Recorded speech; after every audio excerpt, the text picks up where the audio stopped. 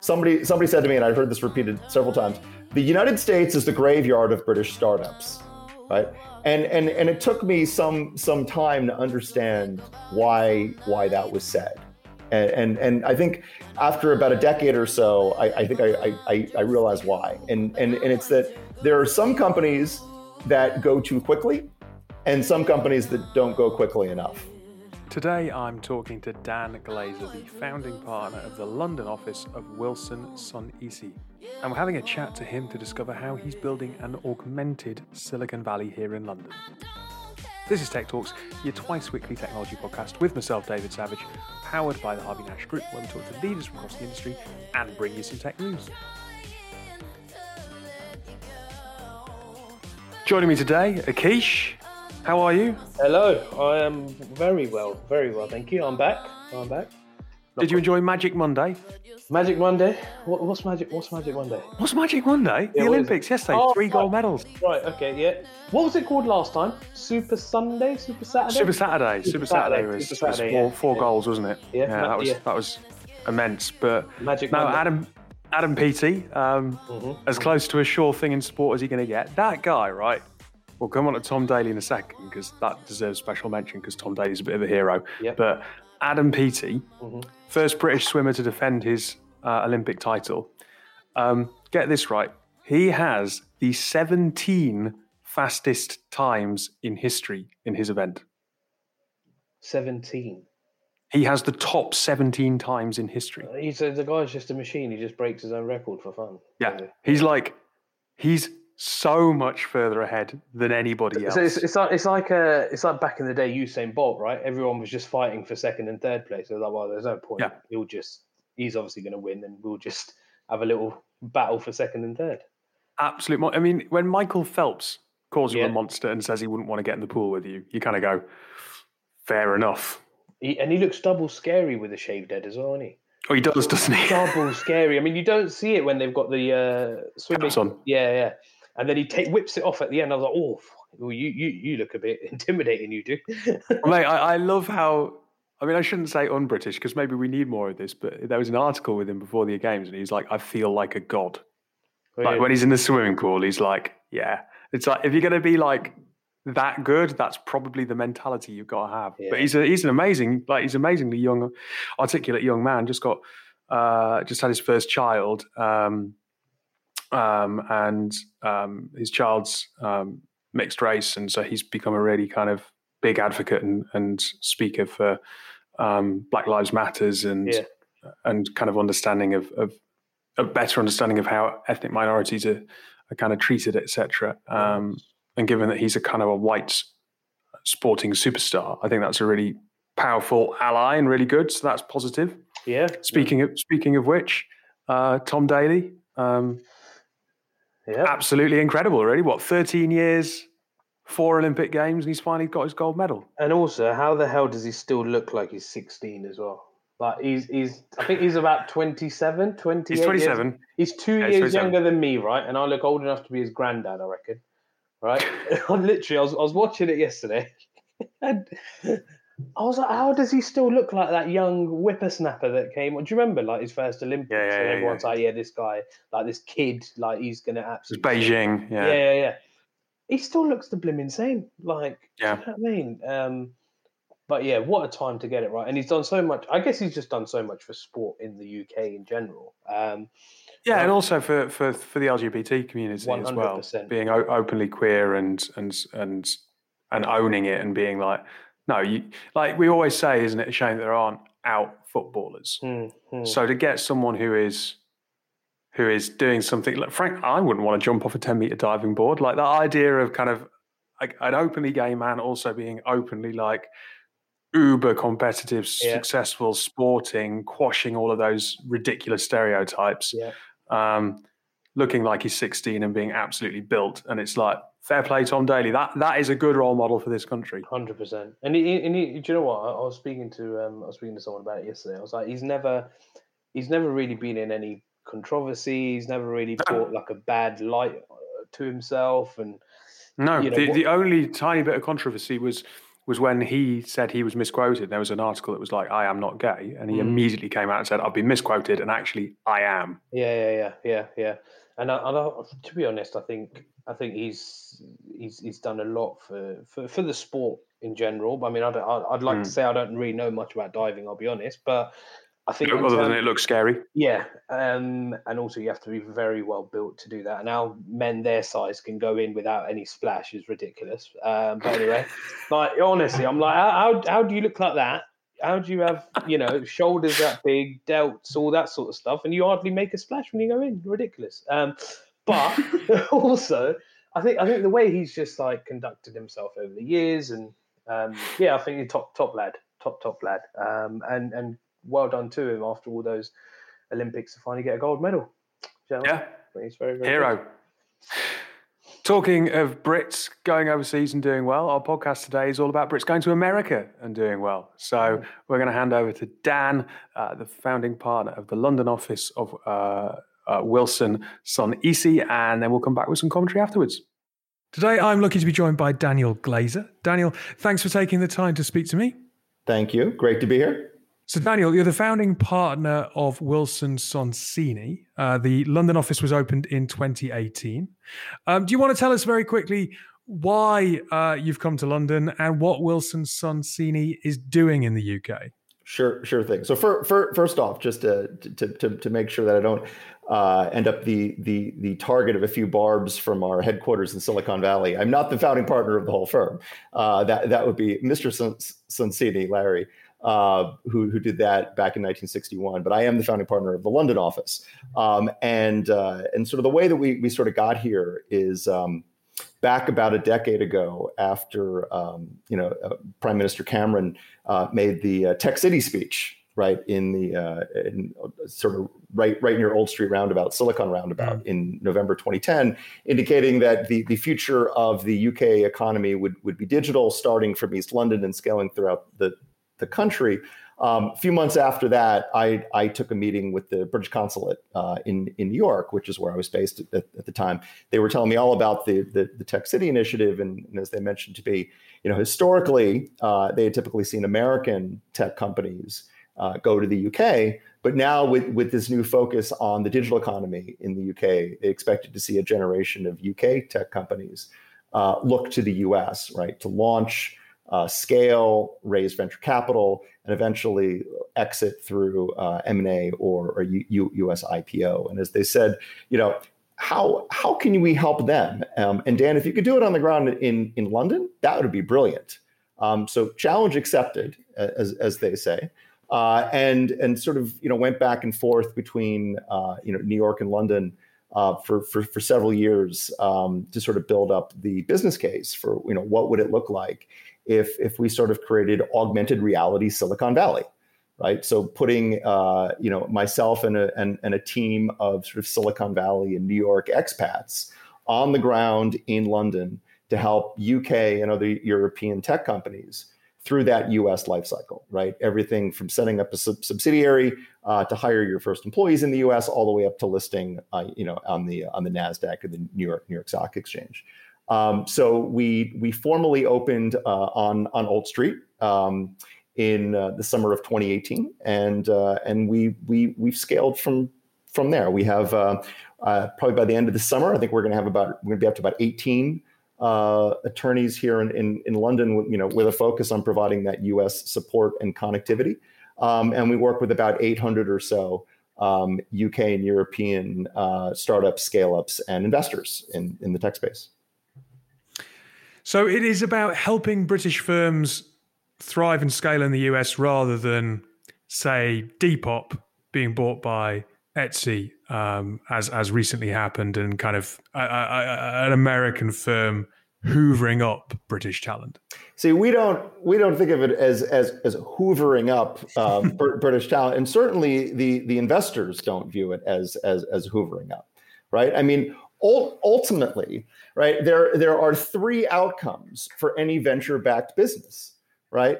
I think of it as the three true outcomes, right? Bankruptcy, M&A, or IPO, right? And the question is that, well, first of all, you hope it's one of those latter two, right? You're hoping to avoid the bankruptcy scenario. But if it's an M&A or IPO, the question is, well, what's the outcome for the VC investors? What's the outcome for management? What's the outcome for the employees who hopefully have been incentivized through, equity schemes?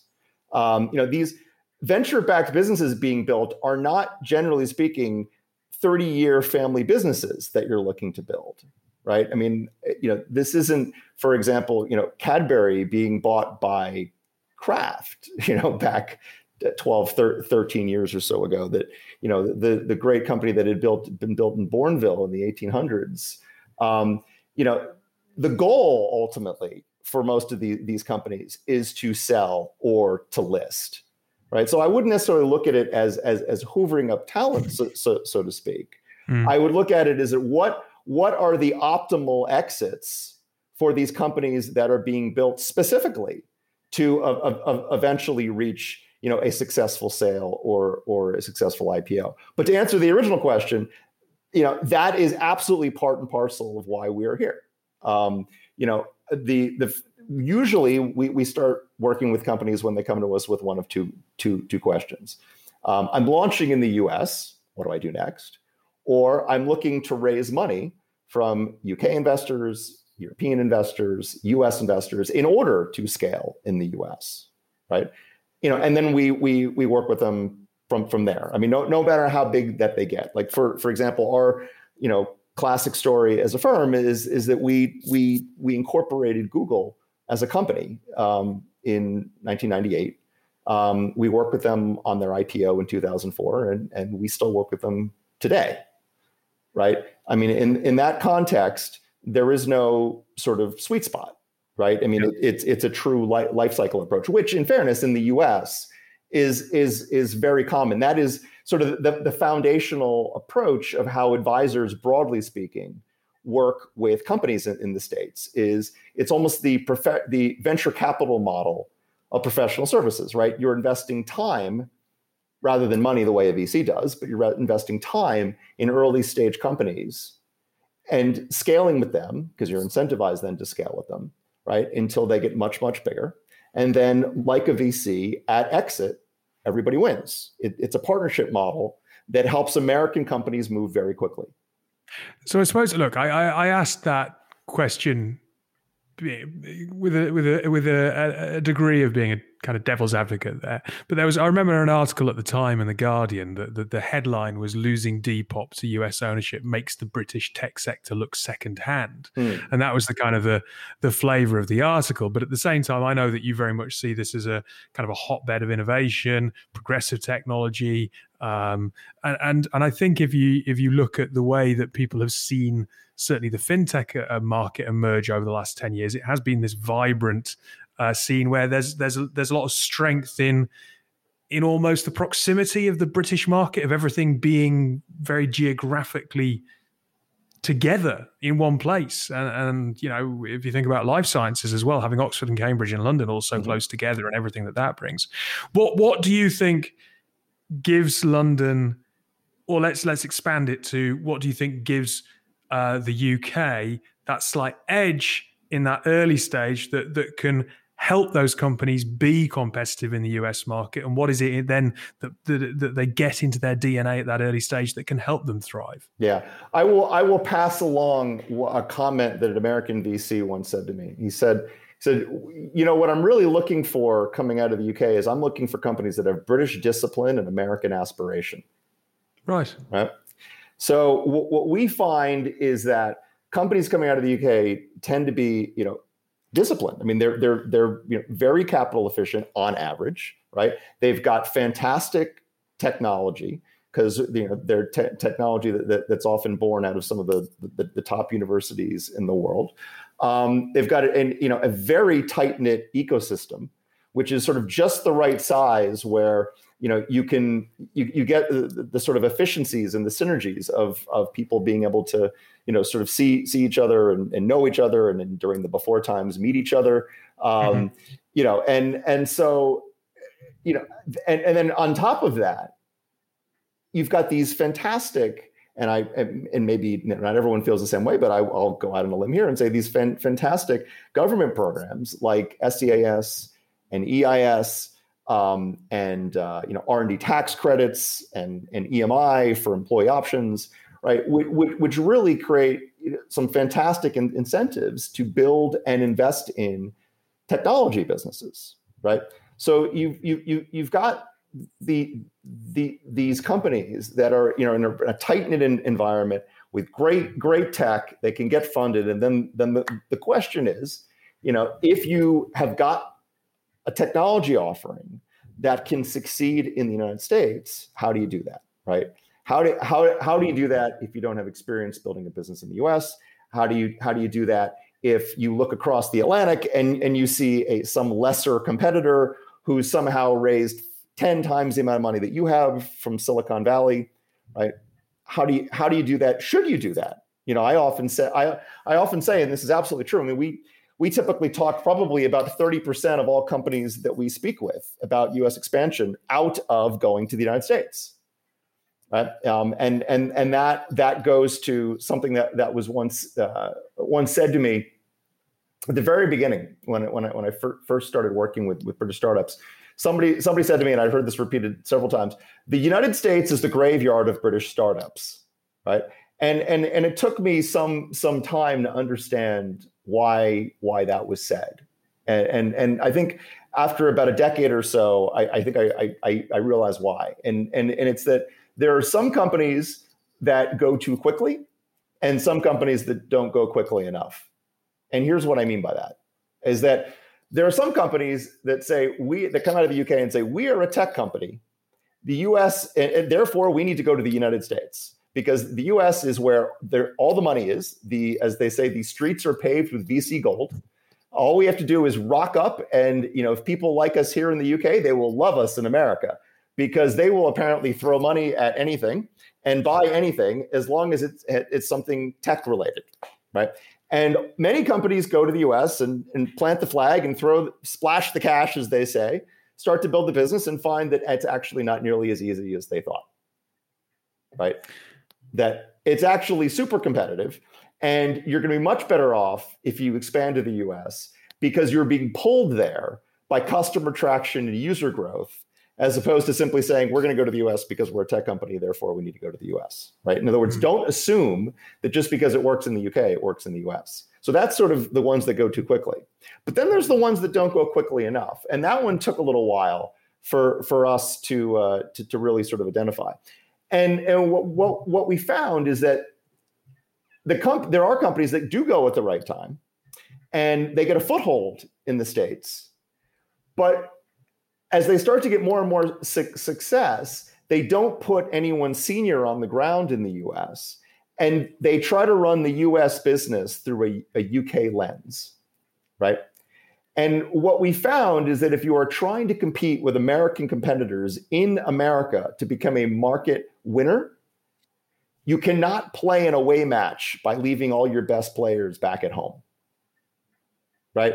Is that eventually, if you believe that as a company that the U.S. is the market that you have to win, that becoming the market winner in the U.S. means ultimately the success or failure of the business, you have got to put somebody with CEO-like authority on the ground in the States, or else you are trying to compete in the most competitive market without your best players. So, one thing I'd ask then. And maybe this is two questions rolled into one. It might be a bit ham-fisted, but British companies going to the US over the years, some have tried, as you're alluding to there, and relatively few have failed. Another accusation that I've seen levelled at the UK is, why have we not produced an Uber? Why have we not produced an Airbnb? Why have those companies come out of the US, but they haven't come out of, say, London? Are the two linked? What can British companies learn from the States to create those kind of businesses at that kind of scale? So first of all, what does that mean? When you say they haven't created an Uber, they haven't created an Airbnb, what is that exactly? What is that should have been created? I often hear people say that the British, that London doesn't have a marquee, huge tech company that's kind of one of those names that becomes synonymous. You know, people talk about an Uber instead of getting a taxi these days. You know, it's almost that cultural shift in people's way of thinking. We've had some fantastic tech companies. If I think about fintech, you know, the offerings that we've got in the likes of Monzo and so on, but then they're not going to replace people's lexicon just in society as a whole. Okay, so in other words, specifically a massive B2C, right? B2C tech company. Right. Okay. So how many consumers are there in the United Kingdom?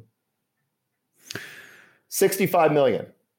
I was going to guess about 60. I should have been quicker, but okay, right. I just took my life in the UK test for my for immigration purposes. So shout out to the UK government. I studied. So, you know, how many consumers are there in America? 325 million. Yeah. Right. Yeah, how many are there in China? 1 billion. Why would you build a massive Airbnb, Uber style B2C business in I mean, that would reach literally those heights? Why would you build that in a consumer market of 65 million consumers? Which is not to say that you're not going to have massively successful B2C businesses. Deliveroo, massively successful, right?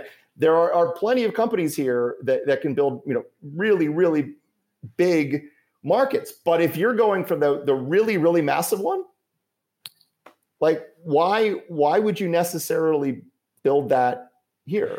Right? So I think sorry to jump in, but I think the interesting question then is, do people focus on the wrong thing? Is that kind of a competitive, you know, you're trying to kind of compare two things that you can't compare, and actually people should focus on what this country does well. There is way too much negativity around the positive aspects of the UK tech ecosystem.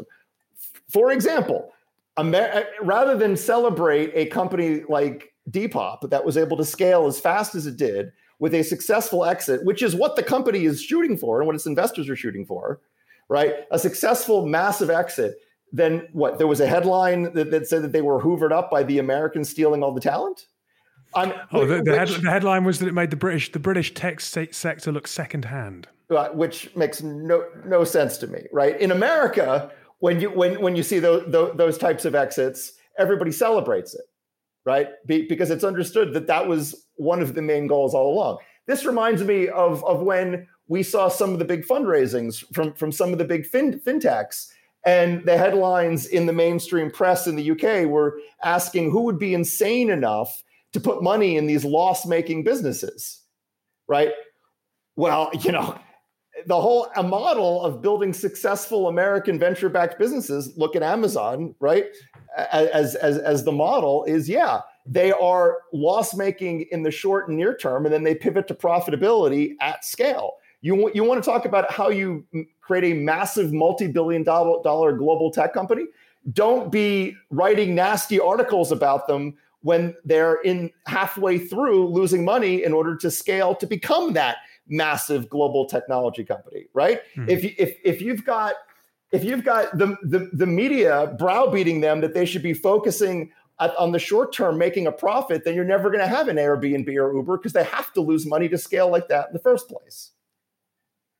So look, I know that we've got only a few minutes left, so let's come back to a point, I suppose, for your message to UK startups, to those founders out there.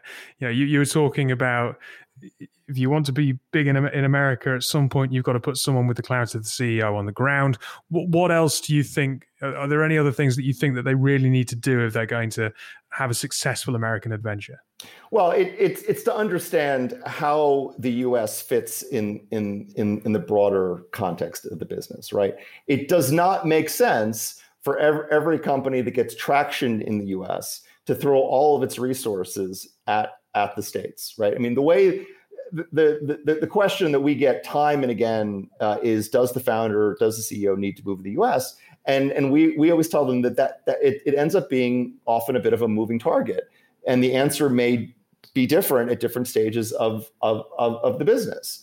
That, you know, early on, if the company is, let's say it's Series A, has 10% of its revenue coming out of the US and most of the growth is coming out of the UK or Europe. No, I don't necessarily think you should be moving all your best players over to the States. You probably want to build a foothold. But if 2 rounds later at Series C, if it turns out that the US is scaling massively and now is 70% of your revenue, and there's a clear path to potentially a US IPO, then yeah, it may make sense to put the CEO on the ground in the US. On the other hand, if the growth kind of flatlines, then think about the US as one market out of many, right? And don't necessarily get too distracted by the bright shiny ball if there's bigger upside for your specific company in other markets. Look, I think it's been fascinating to talk to you.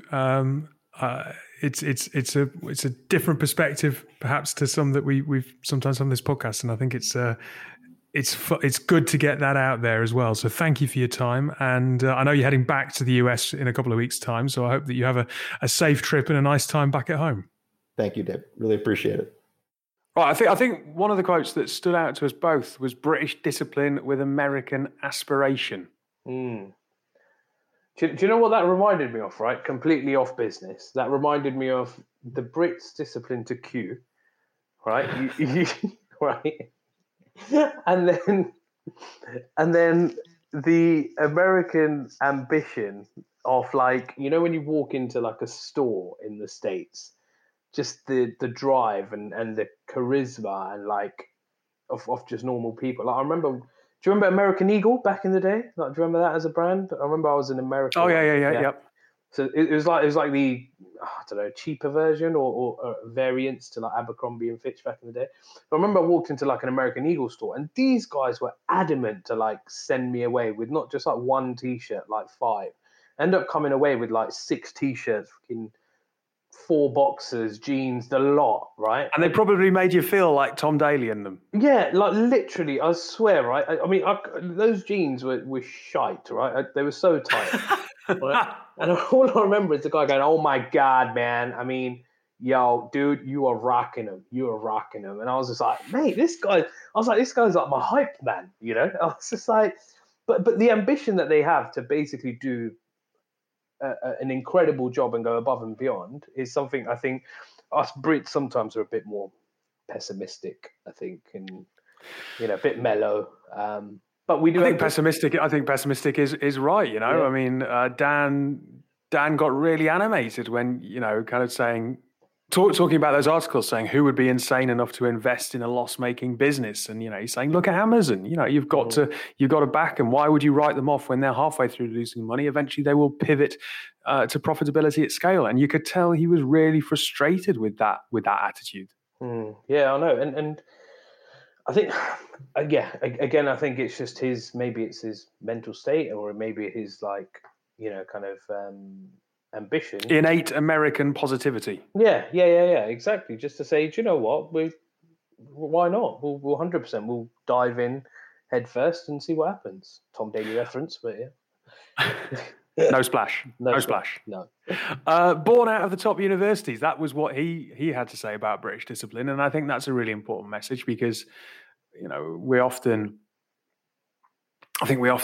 worry about how higher education will be funded in this country and so on. But it is one of those things that, especially post-Brexit and whatever else, you have to invest in education. If we're going to have a really forward-thinking, world-beating tech sector, it's got to be that our universities and education system attracts the best people and also nurtures them. And I think that link between the fact that British discipline is born out of some of the best universities in the world was a point that was touched on lightly, but is a really important one. And it all goes down to, I guess, elements of the history, the prestige, the kind of, I guess, the level that's come out of all these universities as well. So, I mean, offline we were talking about medicine and that sort of thing, and even the kind of research and the way the British universities or the higher education piece is set up for the world. I mean, in more recent times, the AstraZeneca vaccine, right? Created out of kind of university. Oxford. Yeah, exactly. So things like that, they are paving the way, for these groundbreaking, I guess, products or groundbreaking kind of, things that the industry will always use, and it becomes a statement, and obviously then relates back to the Great British way of doing things, I guess. Yeah. So. Some wonderful advice in there, obviously, as well for some startup founders in the UK. The too fast, too slow piece. You should be pulled there by customer demand and growth rather than thinking that streets are paved with VC gold because of how competitive it is. He also talks about the fact that those organizations that, you can't win an away match by leaving your best players at home. You've got to get senior people on the ground. You can't view the company through a British lens. I thought there was some really interesting points there because it's those kind of insights that are going to make the difference if you are a founder and you're looking at the American market. And as he points out, 325 million consumers, it's a market you want to be in. No, exactly. And I think what I think the underlining message that I think he's probably trying to give is maybe just saying, look, be braver, be a bit bolder, don't be afraid to take chances, and it will and can pay off. And when it does pay off, you're seen as either the best gambler in the room or the brightest in the room, right? But either way, you're going to celebrate with a lot of revenue and profits and success. So why not? Well, look, Dan, thank you for being our guest. Brilliant to have you on the show. We're going to take a quick advert break. And when we come back, we're going to be thinking about keeping our homes safe now that some of us might be going away. A couple of years ago, Michael and Jacob, two friends from London, were both thinking about their consumption and sustainability as a whole. Michael, a professional footballer at the time, realised he had no options when it came to sustainable sportswear. Overconsumption and underuse was all too common. Hilo was born, a sportswear brand fighting for the planet by changing mindsets. They've started with a running shoe made with 7 natural materials, and the shoe can be recycled at the end of its life. As a company, they've offset their carbon to beyond zero, making them carbon negative. You can find out more about Hilo and support their mission at hiloathletics.com. That's HYLO. We support the Hilo movement. Okay, you got any holidays planned? No, mate, not yet. This article is going to be really relevant then. No holidays planned, mate. No staycation? Well, yeah. I've got one at the end of September, actually, to celebrate my 30th birthday. So commemorate. Let's go with that. Commemorate. Well, also, people are going to be leaving their homes to go to the office more regularly. So look, with the prospect of trips out on holidays finally on the cards over the next few weeks, many of us will be leaving our houses unattended for the first time in months. So it's time to think about making your home a little bit more safe. There was a survey of former burglars who said that they would be put off targeting a smart connected home. So this article basically is talking all about things like, as you can imagine, video doorbells, smart cameras, smart alarms, smart lights. And I just wondered, have you got any of these things? I've got a video doorbell. I actually do have a video doorbell. I've got the Ring doorbell. No lie. Is it one of these ones that activates when people walk past? Yeah, but you can switch that off because it gets a little bit annoying. Because where I live in London, southeast London, it's Landon. It's a bit of a pedestrian road in the sense that there's like a nursery at the end of my road, and there's like a little church. There's a bus stop not too far away around the corner. So there's always activity on the footpath outside. So when I first got it, my phone kept on pinging like, there's someone at your door, there's someone at your door. And I was like, what are you on about? There's not. So now up until you come within, I think, like a meter or a meter and a half radius, then it picks it up. But it's recording all day. Backs up in the cloud, I imagine. Yeah, backs up in the cloud. And I'll tell you also, this is weird, right? Because this is not planned at all. They're further up down the road.